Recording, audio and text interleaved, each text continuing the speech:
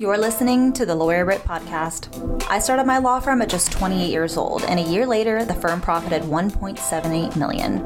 In this podcast, I teach lawyers how to strategically launch and grow their law firms into multi-million-dollar empires. Welcome back to the Lawyer Brit podcast. In this mini episode, we are going over my 4-part sales call. This is something that I created and I teach in depth to my CEO Club coaching clients. That is a program for female lawyers who want to reach 50K months with their law firm and beyond. And I work with them to really build this 4-part sales call that is part of their greater sales system. Today in this episode, I'm going to outline it for you so that you understand what it involves and how it works. But first, I want to make sure you understand the goal of a sales call, because the goal of a sales call is to get to a decision, not necessarily to get to a yes. Because if a client says no to you, that's great. You just made room for people who want to say yes to you, who want to work with you. And that's important. We want to make sure that we're not only out there just grabbing every client we can, but that we're grabbing clients that are aligned with how we operate. And I explained this in other podcast episodes, but if you take on a client who's already frustrated with the way you operate and in your values and your processes, they're just going to be nothing but a headache for you, and they're never going to be satisfied with you. And so you're annoyed, your team is annoyed, you don't even get any satisfaction from helping somebody. It's always just a difficult situation. So the goal of a sales call is to get to a decision. Obviously, you want to help as many people as possible, but if you get to a no, you've made room for people who want to work with you. We are not dependent on one client or goal. This is something I drive home with my CEO Club members and my coaching clients, is that you are not dependent on one client or one deal. If somebody says no, great, move on to the next. There are so many available opportunities. We're not sticking to one.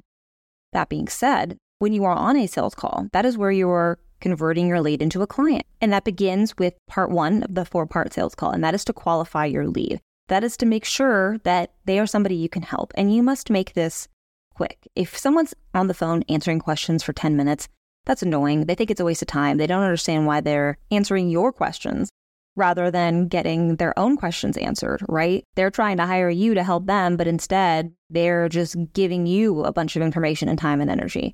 So it's important to qualify your lead quickly. I tell people, try to make it 3 to 5 questions max to make sure that they are definitely somebody you can help. And then if you need additional information, you can bring it on later in the call after you get through several of these parts, because you want to just jump into the meat and potatoes here.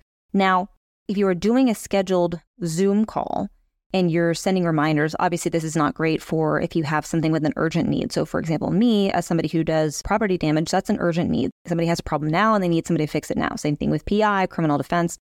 Other things like estate planning, yes, it's a need, but it might not be as urgent, right? So you can do a scheduled Zoom call and you can pre-qualify your lead, meaning you can send out a questionnaire to get information up front, or you can have a team member call and have them answer a couple questions prior to a scheduled call. That's a different way to qualify a lead for different practice areas. Remember, this isn't just a one and done, follow every single step I give you. This is here's the outline. Now let's make it work for you, your goals, and your ideal clients. So step 1, qualify your lead. Don't overwhelm them. Make it as quick as possible so that we can get into step 2, which is the sales pitch. The sales pitch is where you actually truly convert them. You explain to them why they should use you versus another law firm. And I explain that in more detail in a different podcast episode called The 3-Part Sales Pitch. So head over to that episode so you can learn how to outline your sales pitch to convert that lead into a client. Part 3 of your 4-part sales call is overcoming objections and questions.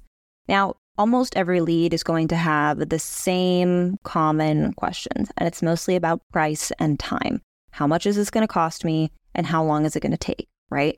And so what we can do, and I explain this a little bit more in the episode about the 3-part sales pitch, is you can work those common questions and objections into your sales pitch. So when you're pitching somebody, you can explain to them, it takes this long. Here's how much it costs. Here's how this usually works, right? And so you can craft those objections into your pitch so that by the time you get to the question part, they either have no questions, you've already answered them, or they have very few. And so you can launch into the most important part of the sales call, which is closing.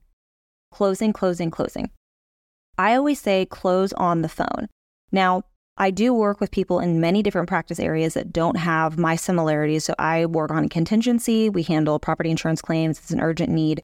And I realize that there are nuances for people who work in different practice areas that may offer flat fees or something that's a very complex legal issue and takes a lot of time. Either way, I still think you should close on the phone, whether that's the first call or if you're in a complex legal area or if it's a flat fee thing or if you need more time to close somebody. Maybe it's the third call. You need to close in person in real time, right? And the way you do that is you ask an affirming question. So when I'm going through the sales pitch, I don't ask like, oh, do you have any questions? Because that's always like a no answer. I go into, does that make sense? Yeah, that makes sense. It totally makes sense. Okay, great. Are you ready to move forward? That's the close. You go right into it, right? And I realize it may take longer or there may be different things for flat fee or hourly. But getting that verbal commitment versus saying, okay, yeah, well, I'll send the contract and let me know if you have questions, right? A lot of attorneys that I have worked with, that I've talked to, do that. They say, okay, great. Well, I'll send you a contract and let me know if you have any questions. Well, now they've got to go through this whole contract to figure out if they want to sign or not, right? By getting that verbal commitment on the phone, they feel committed and they're more likely to actually sign the contract and or reach out if they have questions that come up. And this works for me. Again, if something doesn't feel aligned to you, like sending the contract immediately or doing it on the first phone call, whatever, do it differently for you. But for me, we actually do send contract while we're on the phone. So while my intake team is on the phone with the lead, we send the contract via text message or email, whatever they prefer, and we go through it with them. Here's what it says in this paragraph and that paragraph, and here's what you can expect here. Sign at the dotted line at the bottom. Of course, there's nuances, right? If we're talking to a wife and they say, okay, I want to bring it up to my husband, cool. I've done so many sales calls where at the end they say, hey, I need to talk to my significant other or my mother or my father or whoever. And I'm like, oh, well, let's get them on the phone. When are they available? I'm happy to talk to them too, right? So that's a version of me not closing immediately just to get the close. That's me closing on the phone in real time when I have all the decision makers available, when it feels aligned to do so. So I hope that makes sense because I talk a lot about closing on the phone and I don't mean like shove it down their throats. I mean like getting that commitment from them and then sending the contract for them to sign or sending in real time simultaneously if that feels aligned for you. It's whatever feels aligned with you, your values, your firm, the way you operate, and your client and what you think that they want as well.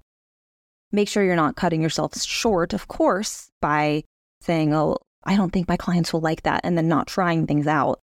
But I think getting that verbal commitment and getting through this 4-part sales call, qualifying your lead, giving your pitch, overcoming those objections and questions, and then closing in real time is the most efficient way and honestly the highest converting way that I have found to turn leads into clients.